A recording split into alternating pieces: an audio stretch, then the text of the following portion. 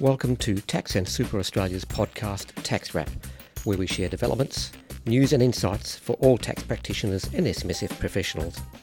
If you like what you hear, please rate us on iTunes and share. We'd love to hear back from you, so send questions and comments, even suggestions for guest speakers, to podcast@taxandsuperaustralia.com.au. Hello listeners, welcome to the Tax Wrap podcast, episode 194. I'm your host Steve Burnham. Now today we're going to deal with one of those inevitables that we keep hearing about, death and taxes.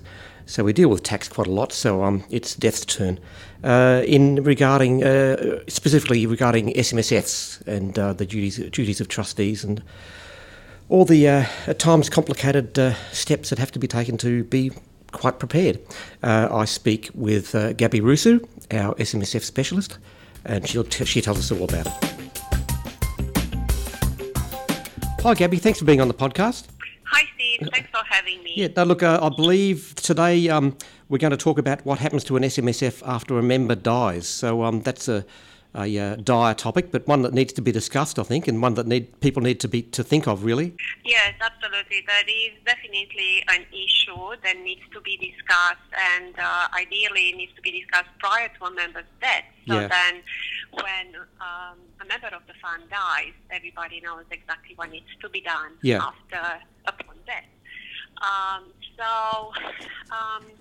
I should start by saying that generally, when a member of an SMSF dies, the member actually stops to be a trustee or a director of the corporate trustee under most self-managed fund deed and company constitution. Well, of course, Now, because obviously they are no longer trustees or directors of the company, there is a question here of whether there is someone that can step in and act as a trustee or director on their behalf.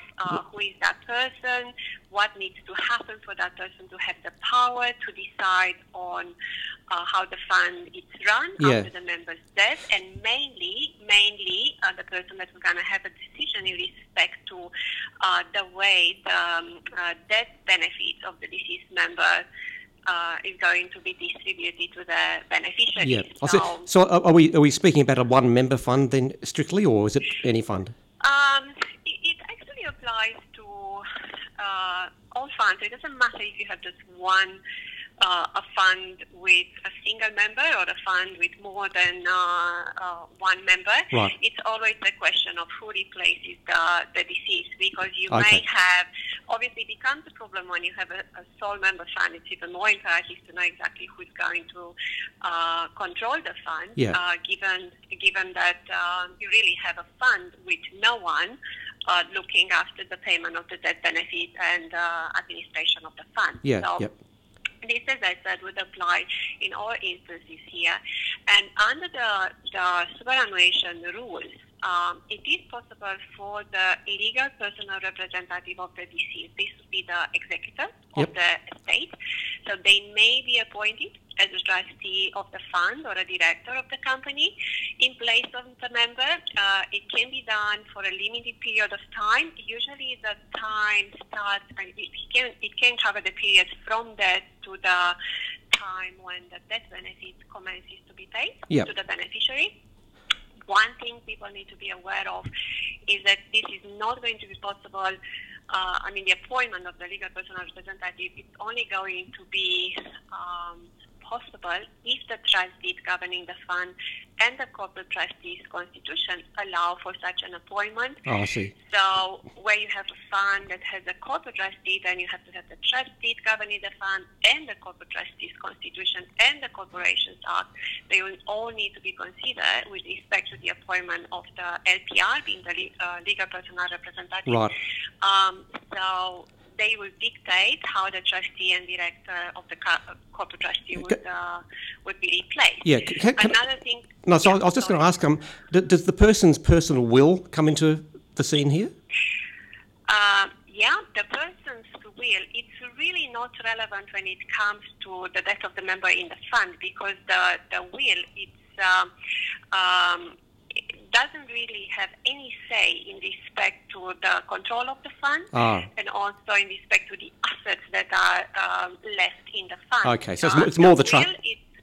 Yes, the will is only going to become relevant if the trustee decides to pay the death benefits of the deceased member to the estate. So that's when the will is going to kick in. Yep. So until then, you really need to look at the trust deed. The entity controlling the fund before you can actually distribute that in accordance with the will. And as I said, it's only going to be relevant if the benefit is paid to the estate of the deceased. I see. That's fine. Okay. But yeah, one thing that it's important here to note in respect to the LPI being appointed in place of the member is the fact that even though the law allows you, and the trust deed or the corporate constitution may allow for such an appointment, is it important to note that under the legislation an LPI is not automatically appointed as a trustee or a director in place of the member.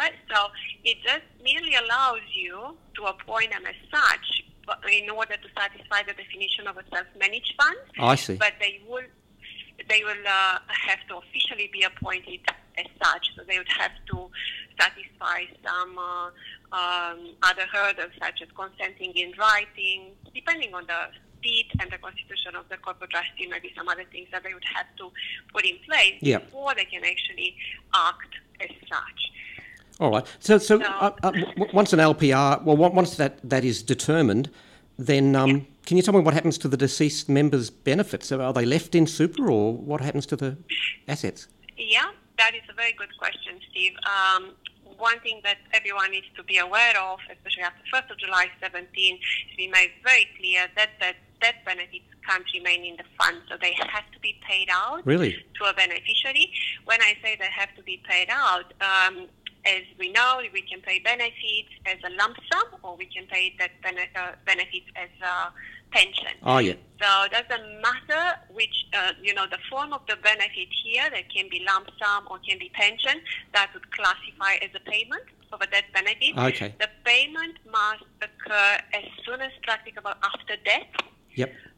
One thing is for sure, if you, for instance, decide to give the benefits to your spouse, you can't just do an internal rollover transfer between the interest of the deceased and the spouse's interest. So you can't just keep that money in the fund. It has to physically be paid out if it's a lump sum death benefit, or if it's going to be a pension, then you would have to set up a pension in the name of the dependent who is entitled to that pension and who is supposed to get the benefit.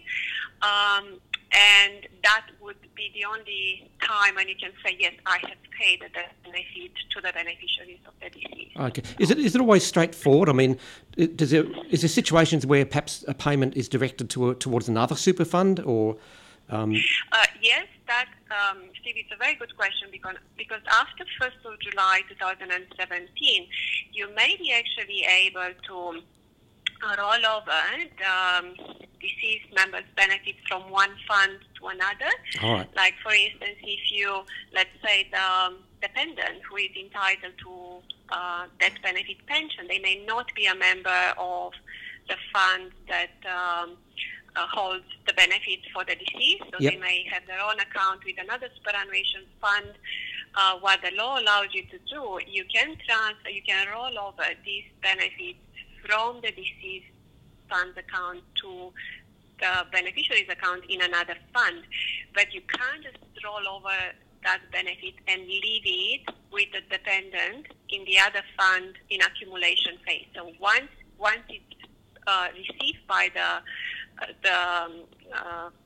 receiving fund, practically would have to make sure that benefit is actually paid to beneficiaries. So that again would be like commencing a pension away from the receiving fund, or later on if they want to commute that particular pension, then commute the pension and pay it out as a lump sum. I see. Either way, you can't leave it in the fund. Okay, all right. Well, that can make up for a bit of money. I mean, that's the thing. If you have a younger dependent who isn't ready to start receiving a pension, what do they do? Yeah, look, I mean, that is obviously in respect to a young dependent, you have to be mindful of the rules that would not allow a death benefit to be paid to a dependent who is not classified as a tax dependent. So here we have only spouses of the deceased and children under 18 and other certain individuals that may be dependents under the tax act. Right. They are the only ones who can receive a pension. So if you are, for instance, an financially independent child of the deceased who is over 18, you really don't have a choice, and you kind of have to pay out the benefit to that dependent as a lump sum. So they won't be able to keep it in the fund as a pension. Right. Okay. Because of the fact that they don't meet the definition of a tax dependent. Yeah. Does that mean that there's sort of inefficiencies tax-wise? I mean, having to make payments from the fund, does that sort of mean that tax will have to be paid at some stage? Yes. It really depends on who gets the benefit, and also depends on the form of the benefit, so whether it's paid as a lump sum or whether it's paid as a pension. So I mentioned before, tax dependents, these are usually the ones that it would include your spouse. Yeah. It would be a child under 18, any person who has an interdependency relationship just before the member dies, and any person who was financially dependent on the deceased just before they died. So all these individuals, if they receive the benefit as a lump sum, it's all tax-free. So it doesn't matter the components of the benefit. They can be split between tax-free, taxable components. The whole lot is paid to them tax-free. Okay. If it's paid to these individuals as a pension, again, very likely for that to be tax-free if either the dependent or the beneficiary was over 60 when the pension started. Right. The pension, again, is going to be paid to them tax-free. However, if you have a non-tax dependent receiving the super benefit, then there is going to be tax to be paid on the taxable component, and that tax would have to be withheld and paid by the superannuation provider. So if the benefit is paid directly to the dependent from the fund pays the tax, and then the dependent receives the net amount. Right. And there is another instance when you can pay, as I said before, you may be able to pay, so if the decision is made for the benefit to be paid to the estate and then paid to beneficiaries, then the whole benefit is paid to the estate, so there is no tax withheld by the fund. But when the estate receives the benefit, they would ascertain whether there is any tax to apply to the benefit when it's paid to the beneficiary of the deceased. So you may have, again, the same situation that in the estate they may pay it to a tax dependent. It all goes to them tax-free. If it happens to be a non-tax dependent, then you'll have those tax consequences as if the benefit was paid directly from the fund. The only difference, if you pay it from the estate, there is one thing you don't have to pay. There is no medical levy attached to the taxable component. So you might actually save a bit of money if you have a non-tax dependent receiving the benefit through the estate of the deceased. All right. So for our listeners that have SMSF clients out there, then Gabby, what's your advice? What is the best way to have the fund structured, or what's the best safeguards in the case the worst happens and a member does die? How should a fund be set up to get the best benefits out of, the most advantageous result? Yeah, look, it really depends on the planning. The estate planning, it's extremely important. So prior to members' death, they really need to consider the situation, and if they have blended families, or if they need to consider beneficiaries from previous marriages, it's very important for them to leave clear instructions. So if there is a need for a binding nomination, so that they might need to consider that. Obviously, it's not a requirement to have binding death benefit nominations put in place, but they might come handy if the member is not 100% sure that the benefits will be paid to the right beneficiaries. Oh, right. That being said, you have to be very careful with binding death benefit nominations. They have to be valid, to be actually followed Right. by the surviving trustees. So you have to make sure that they are in accordance with the trust deed governing the fund. They are obviously signed, dated, and the wording on those binding nominations is also very important, because many binding nominations in the past have been challenged, and some of them have been deemed as not being valid. So hence the reason the intended beneficiaries of those nominations have actually ended up with no money paid. Really? Fund Gosh. because of that. Yes. You mentioned blended families. I know we recently had a workshop on blended families and estate planning. It's becoming quite a consideration. You've got to really take into account all the possibilities, don't you? It really seems. Oh, absolutely, absolutely. Yeah. And it's an estate planning that needs to be reviewed on a regular basis, because you may have a very good estate planning put in place when your kids were all minors, so under 18. If you don't review this in 10, 20 years' time, the whole strategy obviously is not going to work, because now the entities or the beneficiaries that you nominated to receive certain things from the fund, they might actually be classified in a different category, and then tax-wise, they may not be the beneficiaries that would benefit most from the payment of the benefit. So it is worth getting some advice from an estate planning specialist and doing some calculations to show that each strategy that has been implemented is still valid and effective. So, as I said, reviewing these estate planning strategies, reviewing binding nominations that you put in place previously, it's one of the key measure here, because we've seen, again, in the past, we've seen situations when you had binding death nominations that would direct the benefit to the spouse of the member. A few years later, the binding nomination was actually put in place as a non-binding nomination, meaning that was not really supposed to lapse. So the trust deed allowed for such nomination, so that was the type of nomination that was put in place. Right. The member never bothered to review that particular nomination. Member died a few years ago. In the meantime, he actually got divorced. So his wife was not really classified as tax dependent anymore. The binding nomination clearly indicated that she would get his benefit as a pension. Now, because she does not meet the definition of a tax dependent on his death, she was not entitled to receive the benefit as a pension. So the only way that she could get the benefit was as a lump sum. So the whole strategy that the member put in place when he was alive obviously didn't work. And the biggest problem was that in the meantime, the member actually got remarried. So to have a binding nomination that would leave all the money to your previous wife. So she was a seat dependent. She was actually entitled to the benefit, not as a pension, but as a lump sum. Right. But the fact that he did not renew that nomination created quite an issue for his family and his current wife. And he also had kids from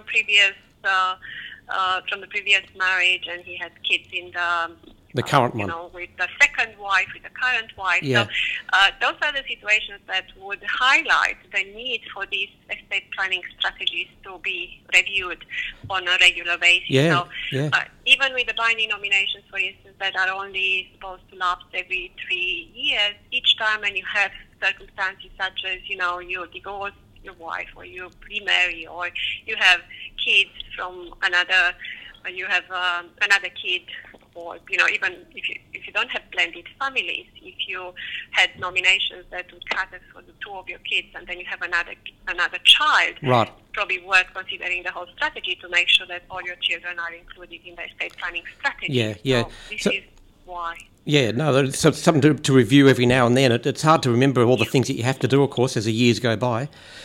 Gabby, you mentioned lump sums, which just reminded me about a little while ago there was introduced a transfer balance cap. Yes. What effect does that have on the payment of death benefits? Yes, that is actually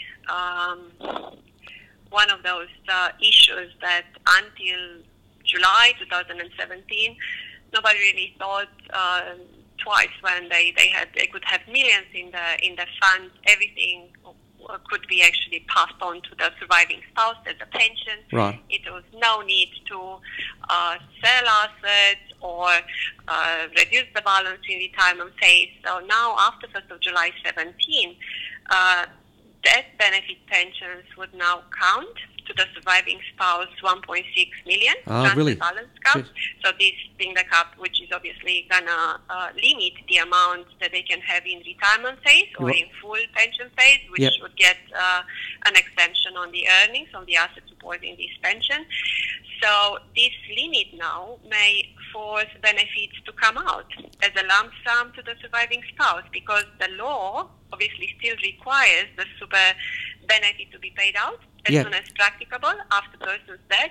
So if you have more than 1.6, you can you may be able to keep 1.6 in pension phase for the surviving spouse, but anything that's above that amount would have to come out as a lump sum. I see. You can see here the issue for a fund might have just properties and not too many other not many liquid assets such as shares that they can sell to fund the lump sum that is in excess of the 1.6.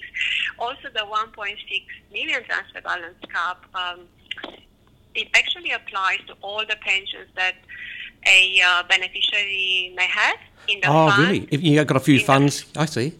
Yes, so you can have a pension that you receive, your own pension that you receive from a superannuation fund or from multiple superannuation funds. They would really all count towards the transfer balance cap. So that means that if your spouse has already reached the 1.6 million cap, they might actually have to pay out the entire death benefit to the as a lump sum. So that obviously would have an even lower amount that even a larger amount that needs to be paid out and leave superannuation. There are a few strategies here that can be taken into consideration depending on the circumstances. Like, for instance, when you have a spouse, they may have their own pensions. In order for those pensions to, if you want to continue having a pension benefit and also keep as much as possible in superannuation, they may be able to commute their own pensions. You know, when we commute the pension that a member has, you can actually commute the excess amount into an accumulation interest for that member, which means that you can keep the balance of those pensions still in superannuation. So they may consider commuting their own pension and then starting a death benefit pension with deceased members' benefit. That they receive. Use the 1.6 cap that they have to start that pension, and but before that, they would obviously have to either fully commute or just partially commute their pensions. They can keep whatever is left from the pensions in accumulation, but they can't keep more than 1.6 from the death benefit pension under the cap. If they have, in addition to the 1.6, if they reach the cap and they want to start a death benefit pension, then they would have an excess. I see. That can become a problem. But at least something can be done. But again, you've got to think ahead. Yes, the problem here is that really, as a surviving spouse, you won't be able to have more than 1.6 in superannuation. Many people felt that this is unfair because they are really penalized here for the fact that their spouse died. Like, if you had a fund with two members in pension phase, you would have had a fund that would have had about 3.2 million. Well, in retirement phase, if one dies, you can't have more than 1.6. Yeah, that just halves it. Gosh. For the surviving spouse. Definitely it's been a bit of a surprise when the law was implemented. Everybody thought that if they choose to put a cap on the retirement phase income, that would be, if a member dies and leaves benefits to their spouse, that would be in addition to their own cap. But no, everything that you get from your spouse as a death benefit pension would be counted towards your cap together with your other pensions that you have already set up. I was just wondering, Gabby, you made me think, is the 1.6, is that going up at any stage of CPI or that? It is going to be indexed in increments of about 100,000. It hasn't changed, however, since 1st of July 17. The ATO has just updated their website with key superannuation thresholds. There is a table under the transfer balance cap that shows 1.6 for this current year and also 1.6 for the next financial year. Okay. So if something changes, then that will be communicated. It's really entirely up to the government when that is going to change. Many people thought it's going to be indexed on an annual basis. No, that's not the case. So it is only going to be indexed whenever they decide to. We're just awaiting the pleasure of the regulator. Pretty much. That's exactly the way it is. So you can have that problem. And also, if you have someone that has already maximized their cap, meaning they already used that lifetime cap, like at the moment it's 1.6, doesn't matter if the cap is going to be indexed and increased to, let's say, 1.7. They won't benefit from that indexation if they have fully utilized their cap, meaning they can't start another 100,000 pension, simply because they have used their lifetime cap in the year when the cap was just 1.6. Of course, they made that transaction at that stage. Exactly. I see. Exactly, and it will be different, obviously, for people who had used less than the 1.6. They may be able to use part of the indexation, but not the entire amount. If you've already used parts of your balance, like for instance, you use half of the 1.6 cap, and then the cap gets indexed, you might get 50% of the increase. It really depends on how much you've used up to that point in time. Okay. All right. It kind of makes sense, but it's kind of still leaves a little bit to be desired, and hopefully things will be adjusted by the government to the betterment of the SMS sector and as time goes on, but who knows? Yes, that's right. That's right. So this is going to be one of those things that we're going to have to wait and see if there's going to be any changes to the cap, and if, especially after a member's death and the transfer of these benefits to the surviving spouse as a pension. So that is the major issue at this point in respect to payment of that benefit.